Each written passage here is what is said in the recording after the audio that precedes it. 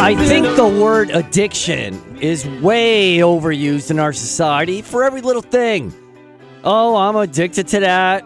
Oh, I must be addicted to this. Just like the word dose. With these commercials especially. Oh, I got to take an extra dose of this and that. The directions say I got to take a second and third and fourth and fifth and sixth dose. What are we dosing all over the place for? As we're being conditioned to dose our life away, as we're being brainwashed to take more and more doses of something to maintain our sanity and health. When did this happen? Because I don't see the word dose in the Bible anywhere. To me, it's a negative word. Let's make a pact to stop using it. What do you say? Have you ever seen somebody who's addicted to something? It could be anything. Maybe you yourself are addicted. And when you are obsessed with doing your vice, whatever it may be. You're thinking about it constantly. And once you get it, it's like finding treasure. Your eyes get all big and bright as you tell yourself, this is the place I want to be. This is what I need and what I've been made to do.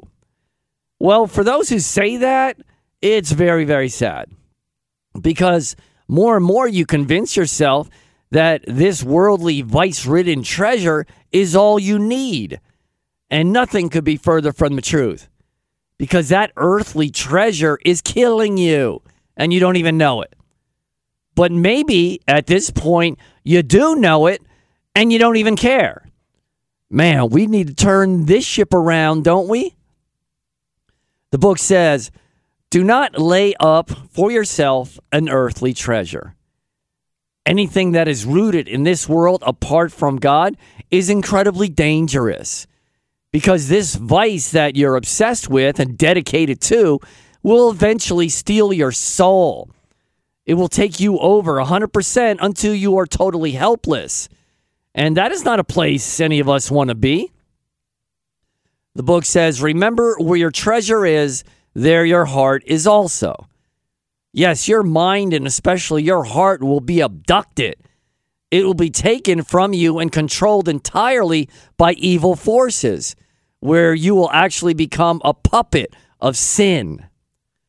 So where does your heart lie? Does it lie with materialistic things? Sex, drugs, alcohol, gambling, money? Where these things become your God and replaces the true almighty God of the Bible. What we all need to do is come to God and ask him to help save and rescue us. Because especially once we cross certain lines, it is absolutely impossible for us to change on our own. We all need to pray to God to help us change by reading the Bible and praying and listening to godly preachers. Because that's going to be the only way. Once we accept Jesus as our Savior and role model to emulate, understanding that he has died for our sins on the cross, once that happens, he gives us a new softened heart and new spirit. He equips us to become a new man and a new woman. And then, little by little, or sometimes immediately, we dump our vice. We free ourselves and loosen the chains of sin. And we're no longer held captive by it.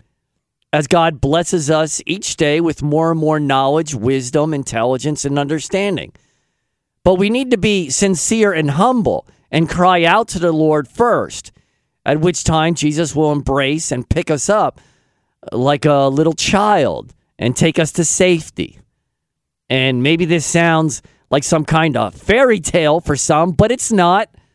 It's not a fairy tale like Rumpelstiltskin, where this one chickadee was supposed to be able to spin straw into gold for the king, where she got some little old man who bribed her to do it for her in return for payoffs. Yeah, all this gold, bribes, payoffs, sounds like the mafia or Congress. That Rumpel guy was nothing but bad news, But all these fairy tales are weird. That's why the stories or tales are described as fairy. Parents, I believe you should throw out all those books. I never had use for them. So God is saving people each and every day.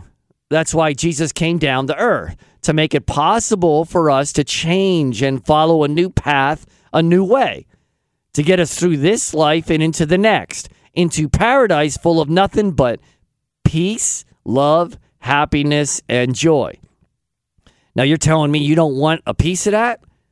You're telling me you don't want to even try and take the effort to alter your life, which is heading directly to ruin? Don't you feel that you're better than that? Well, maybe you don't. But you know what? You are. And you don't even know it. The book says, make it your practice instead to store up heavenly treasures, which neither moths nor rust corrode, nor thieves break in and steal. So there's earthly treasures and heavenly treasures. Which ones do you seek after? Our sights are supposed to be focused on things of above, things that will last for eternity. Things like character and integrity, honor, honesty, truthfulness, love, kindness, sacrifice, faith, and hope.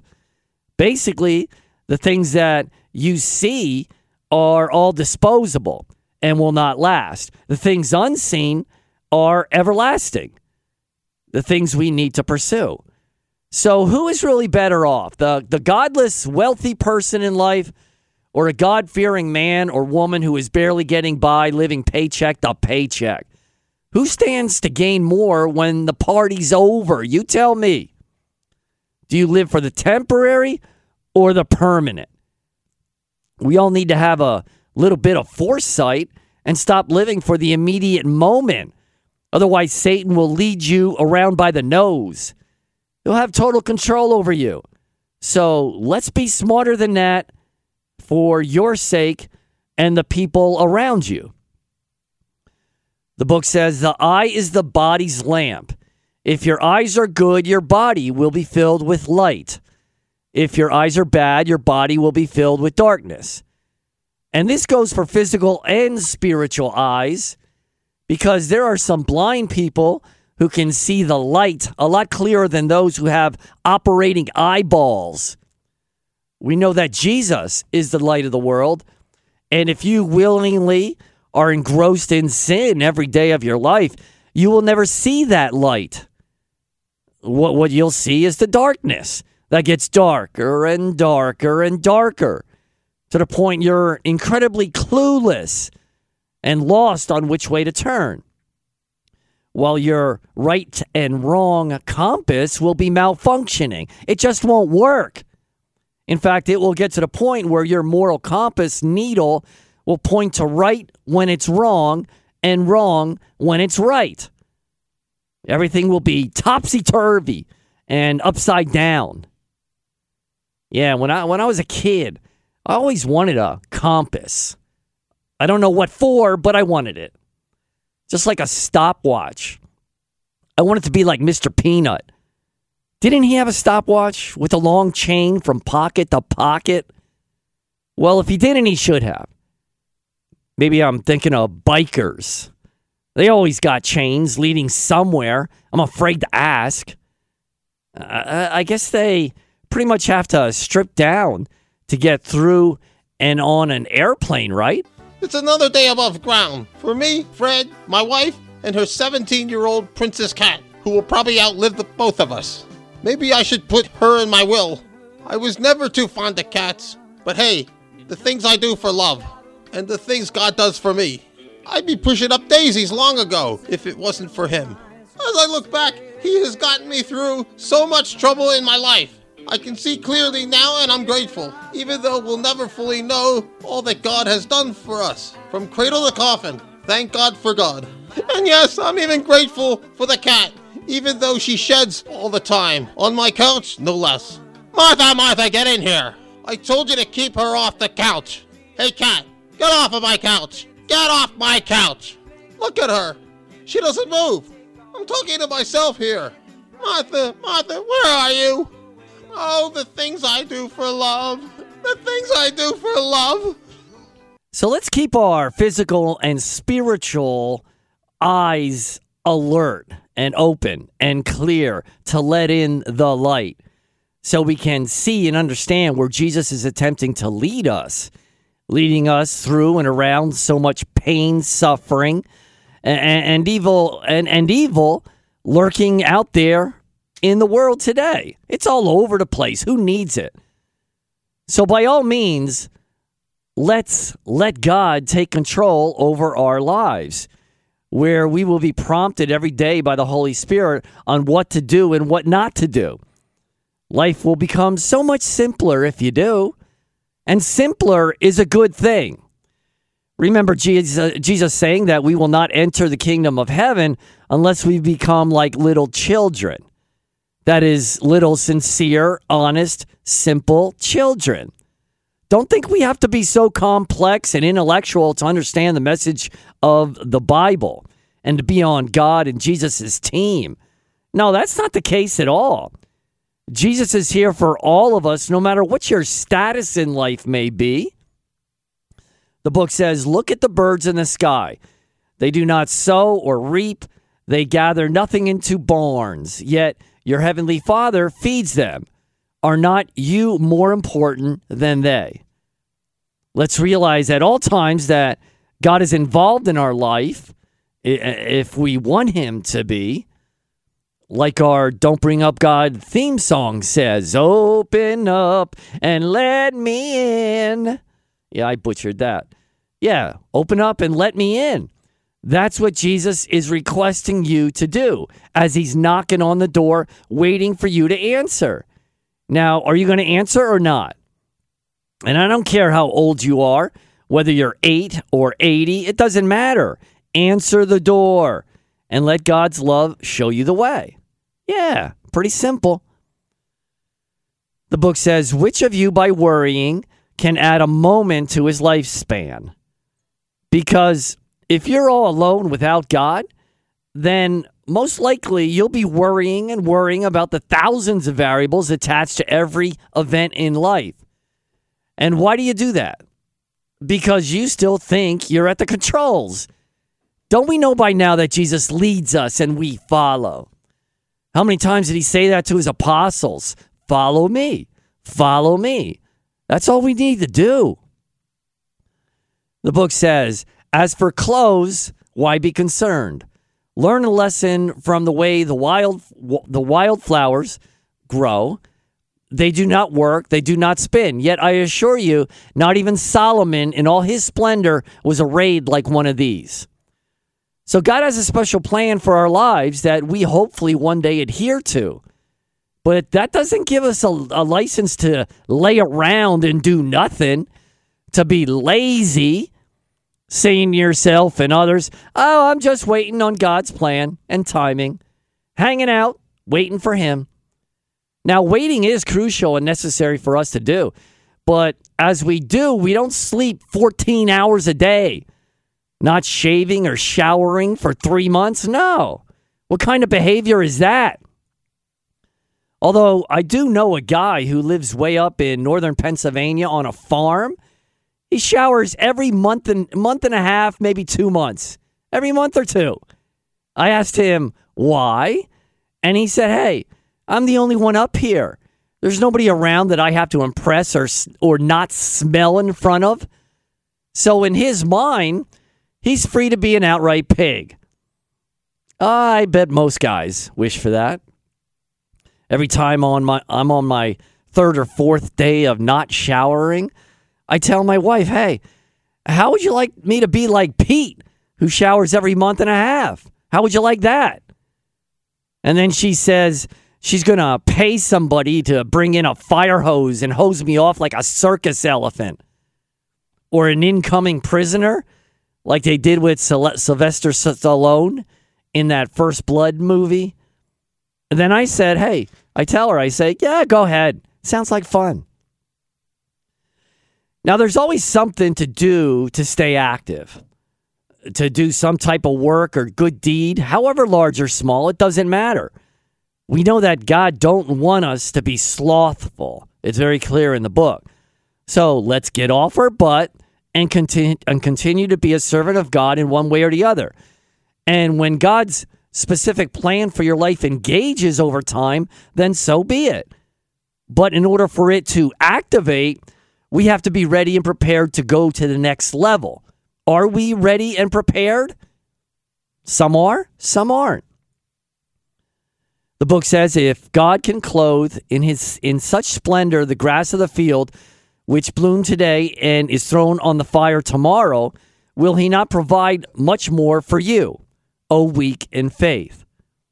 And faith is always crucial, because your faith will release so much hope in your life. The door of opportunity will open wide as long as you're patient. And if your faith is strong, you can be patient for years. And that's exactly what we need to do. Accept God's protection and direction within his timetable. And the more faith that you have, the more you can do it. To have the resilience that will last a lifetime. The book says, enough then of worrying about tomorrow. Let tomorrow take care of itself. Today has troubles enough of its own. Yeah, you better believe today has enough troubles of its own. Again, there are always things to do, problems to solve, encouragement to give.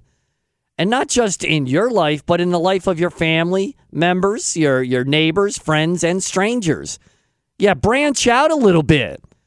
This is by no means a one-man operation. Just because you may have your act together doesn't mean you have no work to do. How about giving and working for the betterment of other people? Yeah, you heard me right. Some people are questioning what I just said then, saying to themselves, other people? I can care less about other people. Oh, really? Is that what God wants you to do? Does God want you to ignore the problems and issues of others? I don't think so. I'm not telling you to stick your nose where it doesn't belong, but that shouldn't stop you from sticking your nose where it does belong. When other people are looking for some type of help and assistance, guess what? You can be that person that helps. Now, God does protect and direct us every day of our life for sure. But who's to say he's not using you for that end on behalf of others? Like Paul in the New Testament was called an instrument of the Lord. We're all instruments of the Lord for the benefit of the entire human race. Let's get that through our head. And by the way, what's your favorite instrument? I'm thinking guitar or piano. How about the bagpipes? Who wakes up one day and decides, I want to play the bagpipes? Where the parents are hoping that they heard wrong. Oh, there must be some mistake. He said drums, right? He said drums. and who even thought of making the bagpipe? Who comes up with that idea? I guess it came from the Irish with their dresses or skirts. Always after my Lucky Charms. So many times, God involves us in his good deeds that he wants to perform. Are you going to tell him no? That you don't want to participate? I'm thinking that's a mistake. Because we all have to pitch in. And again, it's not just for yourself and your immediate family. No. God has more intended for you. Perhaps go out there and seek the troubled and the lost, or the poor, or the homeless. I mean, you just attach any name you want to. There's plenty of stuff for you to do if you just look. Open up the blinds and open up the curtains and look out your window and take a walk and investigate what's out there. Don't feel that you're in your 50s, 60s, and 70s and your life is over, that you're all snuggled into your home that you've worked for all your life. You thinking your life is complete? No, it's not. It's not complete. It's just starting. Don't lie to yourself. Don't misinform yourself. You think God's up there looking down at you? Oh, look at them. Look at Tommy and Susie. Oh, they're so comfortable. Yep, they made it. That's all I wanted them to do in their life, to be comfortable. Oh, just to be comfortable. You think God's saying that about you? No. He's saying, hey, what's going on down there? What about behavior similar to the Good Samaritan? Yeah, remember that guy? He went out of his way to help another. And there was nothing in it for him, but he helped another. So maybe we should do the same. Hey, y'all, I'm Billy Bob. I was a gator hunter from Mississippi. And I'm Alfredo from Alfredo's Pizzeria. And if we can be best of friends without the fighting, then everyone should be able to do the same. Even though I think Billy Bob is 4 eggs short of a dozen to put his hands around gator mouse for a living. Safer than putting my hands in an 800-degree pizza oven, singeing off my knuckle hair, I'll tell you what. But never mind all that. We each bond with Jesus Christ. We's on his team, which makes me on Alfredo's team. So I can forgive Billy Bob for spitting the chew tobacco into my face when he gets excited and talks too fast, and ignoring the stacks of bald tires in his front yard. Just as I forgive Alfredo for serving me nothing but pasta for the past 20 years, and also using chopped walnuts as a pizza topping, which is way too squirrely, even by my standards. So our message is to keep God close for all our sakes, and to listen to Don't Bring Up God on WAEB Sunday mornings from 8 to 9. Y'all take care now, hey? Billy Bob, don't forget your ground gator, gizzard, and garlic stromboli on your way out, with, of course, some pasta on the side. Thanks, Alfredo. You's a true friend, I'll tell you what. This is Don't Bring Up God. My name is Robert. I'm here with the board guy. If you want to give a buzz, you can simply do that at 610-720-7900. So let's all get more involved while all along enjoying God's direction, feeling secure that he is driving the bus. The book says, are not 2 sparrows sold for next to nothing? Yet not a single sparrow falls to the ground without your Father's consent. Yeah, you can't beat the protection that God provides, as God becomes our best friend, like an older brother who takes care of us, who's got our back, allowing all things to happen for the good.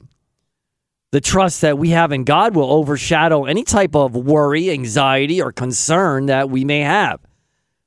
The book says, as for you, every hair of your head has been counted. So do not be afraid of anything.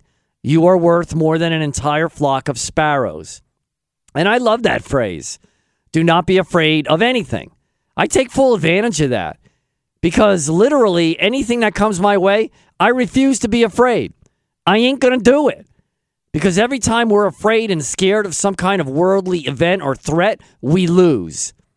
We lose because we're degrading our faith, hope, love, and trust in God Almighty. And that's something we never should do. Some people are afraid of their own shadow. On a sunny day, they're always thinking that they're being followed. Cuckoo. Cuckoo. I don't know why they're so paranoid. Many times their shadow is their only friend. It's like a twin brother with a deep tan. The book says, as obedient sons, do not yield to the desires that once shaped you in your ignorance. Yeah, we don't want to go backwards. We don't want to fall into that trap where you might say to yourself, hey, I did all this good stuff in the name of Jesus for God, for my fellow neighbors. So since I did all that, I deserve a little bit of vice on the side. Sort of like a payment for a job well done. Yeah, thinking, hey, God won't mind, will he? I'm thinking for every 5 units of good works, I should be allowed 1 unit of debauchery. That's more than fair, isn't it? Well, you may think that it is, but God doesn't. It just doesn't work that way. The Bible says that the truth will set you free. But it also says, live as free men, but do not use your freedom as a cloak for vice. In a word, live as servants of God. Now, if you were allowed portions of vice, don't you think God would have mentioned it in there somewhere? But he doesn't. So let it go and move forward and learn to be more of a consistent Christian each day that you live. Hey, do we thank our parents for doing all that they did for us growing up? I don't think we do that enough. Without my mom and dad, I'd be dead. So I'm very grateful. And I hope my parents realize that, even though I didn't tell them and thank them nearly enough. So if your parents are still alive, just stop and take the time to thank them. And you don't have to make a big fuss about it. Just thank them. And believe me, they will appreciate it. If not, tear up. Another person I would be dead without is my wife. No, I can't forget her. And is she perfect? Of course she's not. Just like I'm not. Just like everybody is not. But I love my wife and always will. And certainly grateful for all that she's done, even though I don't tell her either as much as I should. Well, I'm saying it now. And I know you're listening. The Bible talks about what consists of a good wife. The book says a wife is her husband's richest treasure, a helpmate, a steady column. And yes, the woman was made for the man, not necessarily the other way around. However, it's a perfect complementary relationship. What she lacks, I fill in, and what I lack, she fills in. Every marriage couple is a team working together, because when you have kids, you better believe you're going to be tested. So you need to be on the same team, on the same page. And we absolutely need that support from each other, don't you think? The book says her firm virtue is of surpassing worth. A gift from the Lord is her governed speech. You see how important the wife is to the husband in the whole scheme of things? I like when people say God is a chauvinist, putting down women. Does it sound like he's putting down women with these quotes? I don't think so. He's doing the exact opposite, building women up into a dynamic force of nature. Yeah, that's what I'm hearing. Although some of you are probably thinking that God is going a little bit too far, saying, yeah, I got a good wife, but she ain't all that. In fact, I have a few non-flattering adjectives of my own that the Bible leaves out. Not going to mention them here today. Don't want to ruin the positive woman vibe that we got going on, do we? Hey, we got a call at 610-720-7900. Who's this? Stephen, What's up, Steve? basically what's going on in Israel right now. Okay. I have one concern. We have an open border. 5 million people crossed that border illegally in the last 2 years. How many sleeper cells are in it? How many sleeper cells exist in the country already? When they called for the jihad, the day of jihad, and I just can't believe people don't see this as a threat. So do you think this whole operation is a planned attempt to create a larger war? Yes. And why do you think that? Well, okay, look at it from a biblical metric. Who marches through the dried up Euphrates River? Russia, Iran, and China, the kings of the East. The ability for this to happen did not exist for the last 2,000 years. It exists now, and we're a part of it. We threw the Shah out in '79 and MI6 from England. My old man, when they did that, he couldn't believe they did it, first of all. But I think it had more to do with oil from some kind of an agreement in 1954. But it's just crazy. It's just, You can't believe what they're doing. You know, that might all be true, but I've heard over and over again that, like the United States and Russia and other big powers, Israel has an unbelievable, a huge, expensive defense mechanism and system, and they can detect a bird flying over and taking a crap on somebody's head. And for Hamas to get through and waltz in there and waltz out, I've heard so many people in the know that says it was allowed, if not planned. Right, only because then that gives them the ability to go in and take out Hamas, if you look at it like a chess game. And it's part of my model, but I can't prove it. We don't have the ability to prove something like that. Well, there's many things in life we can't prove that are actual and real. Right, but it is rational.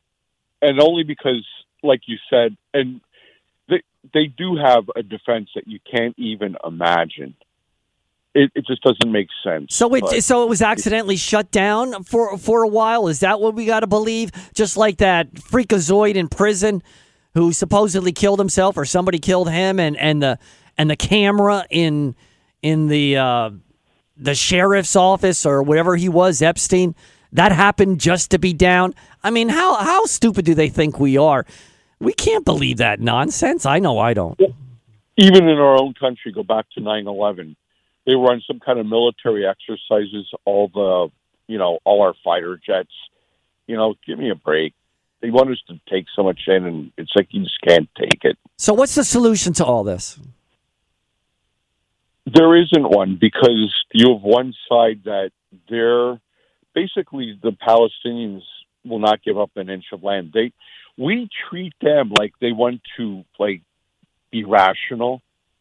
Okay, I have Palestinian friends, I have Jewish friends, I have Jewish family members, but it's just insane. You can't deal with them on a rational level. And the thing is, people say, oh, it's not the Palestinian people.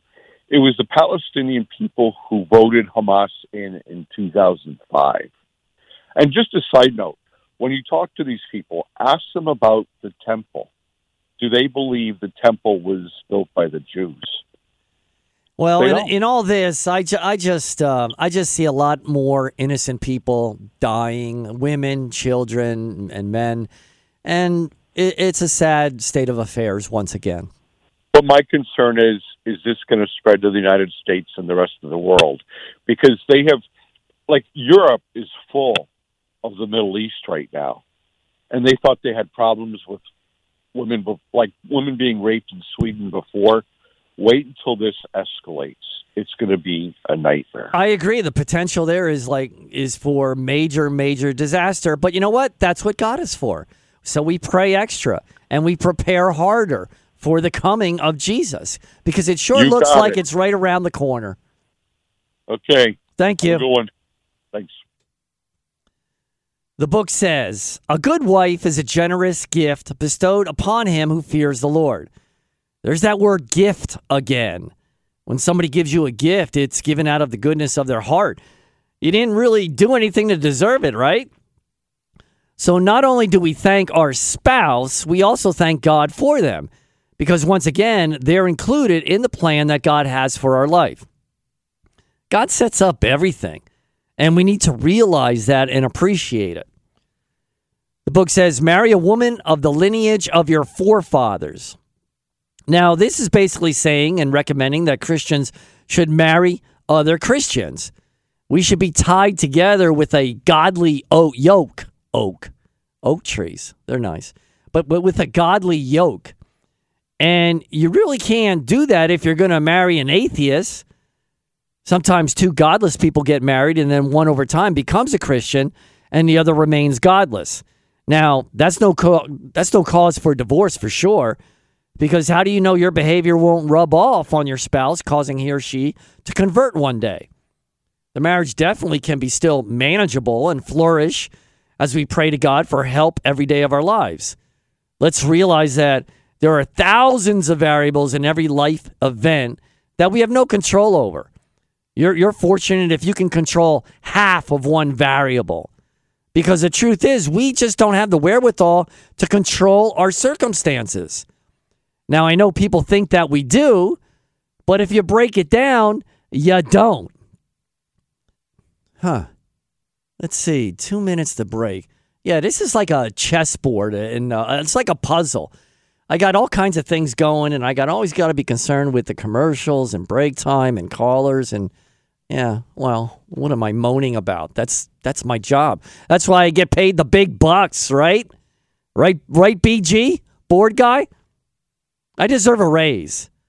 Or like a couple pennies. Anything? Don't you think? I don't care. I don't want it. Hey, I was listening to that Balaam and Balak story again in the Bible, where King Balak wanted Balaam to put a curse on the Israelites in order to break them and defeat them. And he was willing to pay handsomely for his services. And that's not surprising because bribes and payoffs make the world go round now, don't they? There was a professional wrestler called Ted DiBiase, the $1 Million Man, who said everybody has a price. If somebody refuses to do what you want them to do, just up the price a little bit. It's only a matter of time before you get them to say, "Wow, that's a lot of money. I can't pass that up. Okay, I'll do it." So this Balaam guy was essentially asking God permission to curse the Israelites, and it just wasn't happening. So Balaam called King Balak off to the side and said, if you really want to break these people, all you got to do is attack from within. You don't need curses and you don't need weapons. Just attack their moral character.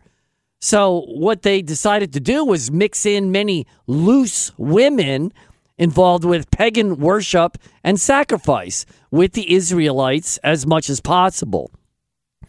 And when I say loose women, I mean loose women. Yeah, women nowadays are looser than men. I guess they've gained equal rights in that area. I don't really see the major achievement, though. What, only to say that you are now just as immoral as men? Oh, what a privileged honor that is. So this Balaam and Balak realized that if they mixed the good with the bad, they'll get the final result that they were looking for. A weakened, disheveled, broken people who are easily conquered. And on top of that, and most importantly, God will be dissatisfied with their newfound corruption, lawlessness, wickedness, and depravity.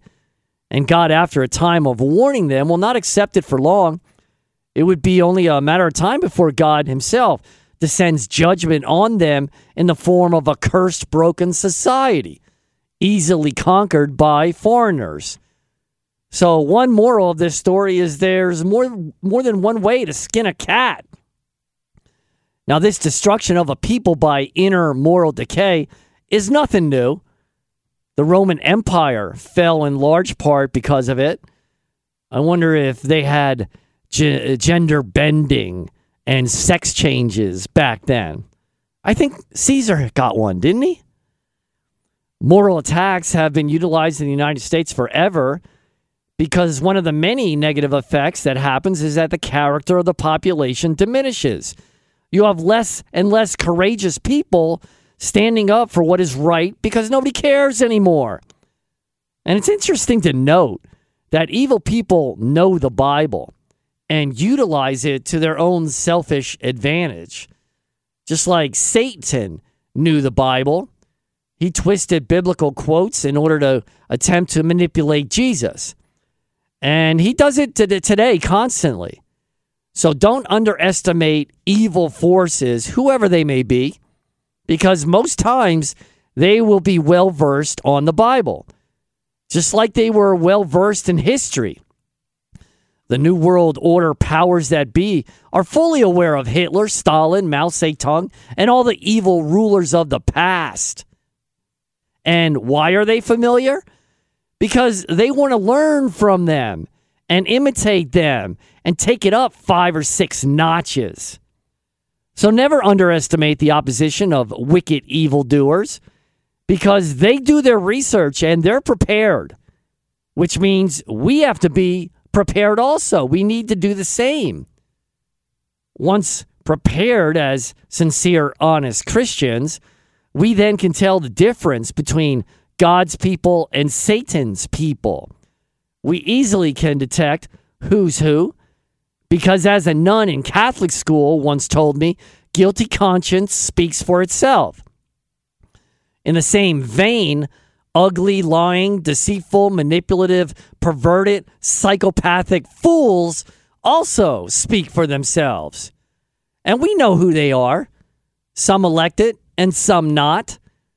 But all misfit, crazy people who no doubt still wet the bed. Yeah, these people. We haven't talked about good old Klaus Schwab in a while and his sidekick, Crazy Land. Yeah, where's he been hiding? I'm sure he'll be coming out with new nonsensical information of some kind. And as I wondered and pondered before, I wonder what happened to these people in their upbringing that made them result in a character such as themselves. Something terrible must have happened. You know, I was listening to some guy who supposedly lived in a family brought up with devil worship, and they were Illuminatis, I guess. Man, some of the horror stories I heard, I couldn't believe what was going on. I guess the parents deliberately torture and sexually abuse these little kids from an infant. I mean, it could start a couple weeks, couple months old, and they keep doing it until they break them. I guess their philosophy is if you can damage the kid through sexual abuse and yelling and screaming and scaring them and basically torturing them, you can realign their brain function. And that's the goal, to keep them and get them away from normal brain activity and thoughts and good feelings and kindness and sensitivity and reaching out to another and loving your brother and sisters and all that good stuff. Because once you're so tainted, and that's not strong enough of a word, once you're so damaged, you won't experience those things, and you're much more receptive to evil. I watched one of those shows on TV, I don't know, NCIS or Criminal Minds, whatever. And one of the episodes was about this ex-CIA agent who was trained with mind control to kill and then forget about it, like nothing happened. And he was in the system for a while, but somehow his original brain shot forth and said, what am I doing here? What I'm doing is wrong. Something's going on. And he basically quit and turned his activity on killing designated targets from the CIA onto the CIA members that made him such a monster. So this not MI6, what's that mind control thing? I forgot it. It slipped out of my brain. Yeah, but the CIA has been doing mind control. It is a thing. And as I said, this satanic stuff and Illuminati or Masons or whatever this guy was talking about, it sounds outrageous. And I think the bad guy's playing on that, because the more outrageous something sounds, we tend to just flip it away and say, that can't be right. He's just making it up to sell books on the internet, on his website, something. That just can't happen. So they bank on that and become even that much more outrageous, thinking that their cover won't be blown because people won't even take it seriously when they hear it. Yeah. Very intricate web of sickness, I must say. And it's been going on since the beginning of time. That's why people see the devil operating behind all the evil, because it's too consistent. And it's been going on century after century after century. I mean, when these bad guys die, who's to take over? Well, there's always somebody to take over, because Satan apparently is grooming people to do his bidding. Yeah, it ain't cool. All right, we got 5 minutes here. Somebody called and then went away. You can call back at 610-720-7900. Yeah, sometimes we have extra time. Hey, board guy, BG, you haven't played a song in a while. Why don't you play a song? It doesn't have to even pertain to the show and what I'm talking about. Just convey your thinking and what's going on in your head by a song. Whatever it is, come on, let's play this game. Go ahead. Okay, we got a call then, but you can still play the song. All right, maybe he will, maybe he won't. You never can tell with him. But we do have a call at 610-720-7900. Who's this? Hey, it's Roy. How you doing, Bob? Hey, Roy, what's up? Good talking to you. Yeah, have you ever heard of George Washington's vision at Valley Forge? I read a couple speeches of his and so forth, but what's his vision? Yeah, it's a long story. I'll try to make it as brief as I can. He had three visions at once from a mysterious lady that appeared, perhaps an angel. While, things were looking really bad at Valley Forge, they were losing and everything. But she gave him visions of the future of the United States. And one was that many towns and villages would spring up all across the country, and freedom would live. That was the first vision. The second one was there was this terrible war, something to do with Africa, and there was a flag in the vision that said, "Remember, ye are brothers." Okay, so what's the bottom line? I mean, you guys got to call a little earlier because I'm running out of time. Yeah, we're running out of time. So what's the bottom line? Okay, well, the third vision was that all people from all over the world would invade the United States, and a terrible war would break out in the United States. And what would finally win it for the United States, and the United States would win, would be that the people would cry out to God for help and for divine assistance, and we won the war. We won the final war. So you believe he prophesied what's to come? Yeah. Well, not George Washington himself, but the angel that appeared to him.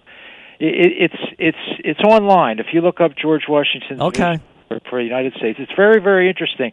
There's some naysayers that saying that Anthony Sherman, the guy that related it, wasn't really there, but there's rebuttal to that I could give later. Well, the bottom line to any story is God. We need to return to God, never leave, and see Jesus as a best friend with the best advice. I got to let you go. Thanks for the info.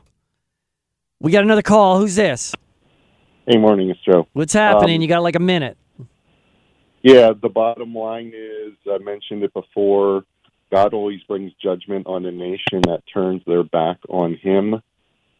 He's done that multiple times throughout history. It's all throughout the Old Testament. It's a principle in the New Testament. The bottom line is this: America needs to repent of their sin, turn back to God. You mentioned it. Trust in Jesus Christ as Lord God and Savior. And then and only then can he have mercy on us. And that's it. It's that simple.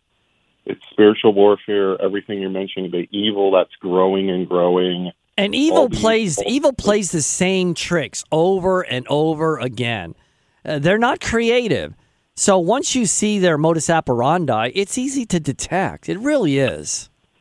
Yeah, and that's exactly right. I mean, Satan, his MO is very simple. It's he wants to deceive the world into hell and the lake of fire forever. Yeah, and the Satan and the people that he controls, the humans that he controls. Right, and they're so deceived with power and being literally demon-possessed, like some of the stuff you're describing, the torture of children, the adrenochrome, the Satan worship, all of that. So, yeah, I mean, the Bible's true. It says this stuff would happen. I agree 100%. Thanks for the call. Yep, amen. All roads lead back to God. Tyler, we love you. We'll see you again. Open up, let me in. It's winner take all, ain't no second prize. You're either in it all the way or just say goodbye.